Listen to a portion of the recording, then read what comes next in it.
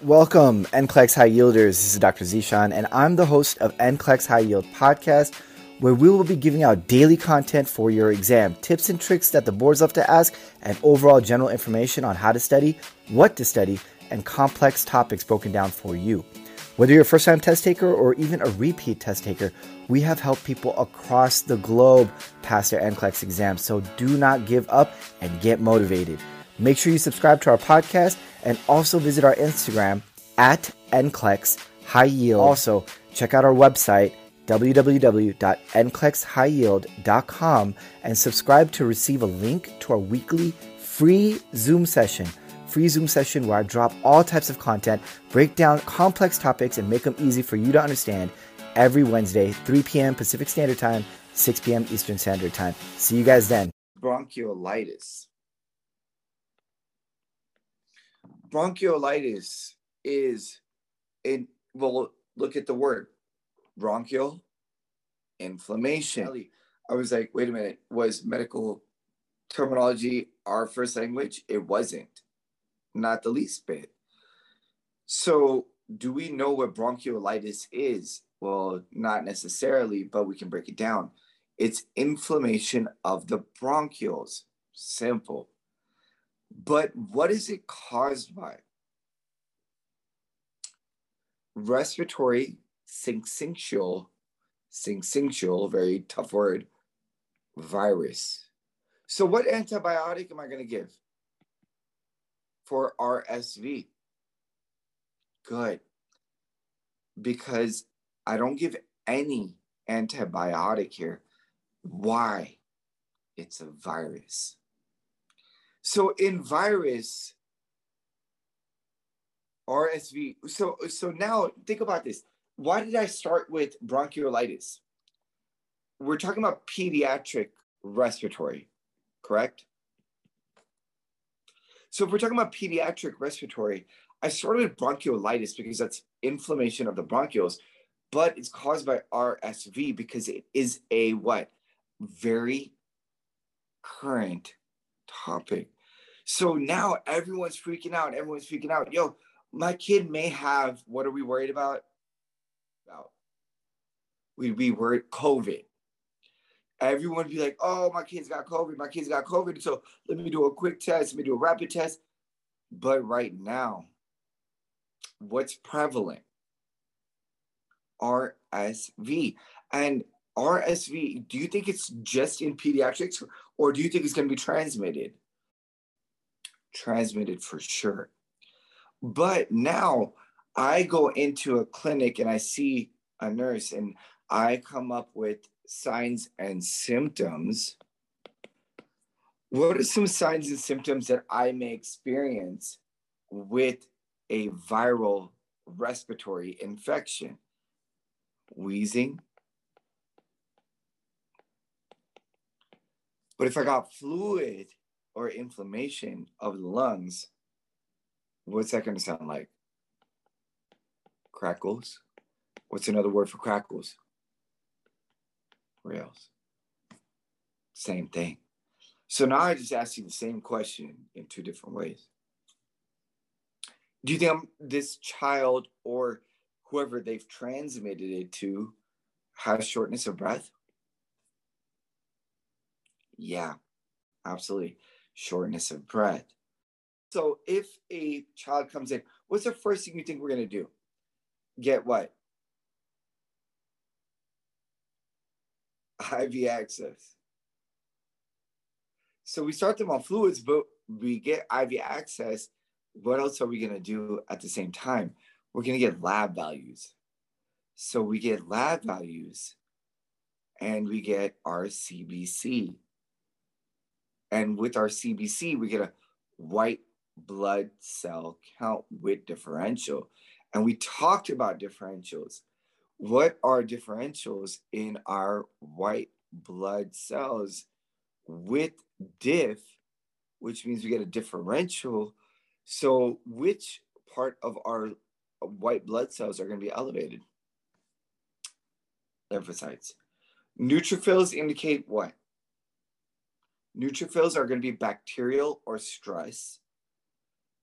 Eosinophils are going to tell us what? Allergy or parasitic infection. Lymphocytes are going to tell us what? This person has got a viral infection. So you see the deduction that you need to have on the boards, because now I got a child that comes in. Well, now I got signs and symptoms. What type of question is this? Select all that apply. Because now a child comes in, maybe what's the word that we'd be freaking out about? Now, let's take it one more step. Let's go to what we're freaking out about. What if they said airway or something else? Grunting or lethargy, right? So we've got two different things. What if they had stridor? What if they were unresponsive? What if they had grunting or lethargy? Whoa, now we're freaking out about it. So now I've got one of the 5 types of questions. So see, this is something that I literally just had a conversation about with with my class, right? With my class, I said, look, if you don't understand there's 5 types of questions on the boards, you're setting yourself up for failure. I want success out of every single student in here, and I want them to provide that going forward in real life practice. It's key.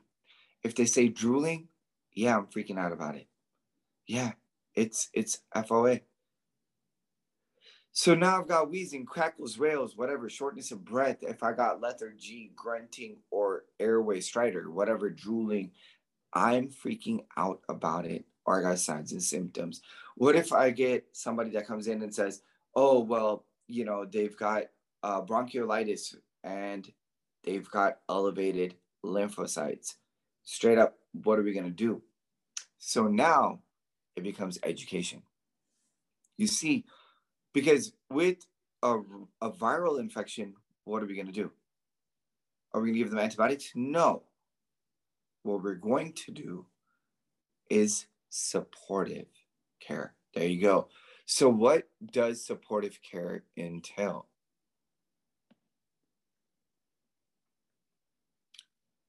How about rest? We talked about IV fluids. So we're going to do supportive care. So now we're talking about treating the patient. And we're talking about pediatric respiratory. So what are we going to do? How about we start with just monitoring vitals? So what does monitoring vitals entail? Looking at their SpO2, right? There's oxygen, their O2 sats, how our temperature, good. We're also going to monitor their fluids. If they have pain, we're going to take care of pain. We're going to worry about the respiratory rate. Essentially, all we're doing is taking care of, if they need a nebulizer, are we going to give them a nebulizer? Yeah. Simple, right? We're going to give them what is going to open up their airway, which is what drug? Now we're going to get to a little bit of pharm. Albuterol, good. So what about albuterol do I want you to know? It's a short-acting beta agonist, right? So for us, it's going to do what is expected of this? Increased heart rate, maybe insomnia, maybe some tremors, maybe some diaphoresis. But are we worried about these now? What type of a question can I ask? Just let's go straight to pharm. These are signs and symptoms of a medication. Headache, I'll put in there as well too. What type of question would I ask right here? Signs and symptoms, select all that apply. Signs and symptoms of a medication. But what else can I ask with this type of a question? Further teaching, further intervention. Because what somebody's going to say is like, oh my goodness, I got a person put on albuterol and now their heart rate is through the roof. Oh, we're freaking out about it. No, we're not. We're not. They're going to be tachycardic. We know that. We're not worrying about it. So now I'm going to tell you, as a further teaching, further education, further clarification moment, this is expected. So look at how many questions. Like, I've only done one pediatric. Look at, I've only started with bronchiolitis that's caused by RSV. I've talked about antibiotics. I've talked about supportive care. Antibiotics versus supportive care. You don't do antibiotics in a viral infection. I told you how to read labs. That's real life. That's real life. Then I told you how we're going to monitor and do supportive care, select all the plan. Then I told you, well, if they've got respiratory issues, we could be freaking out about it. So now we got stridor, drooling, this and that. Now I got a prioritization question out of this. That's real life.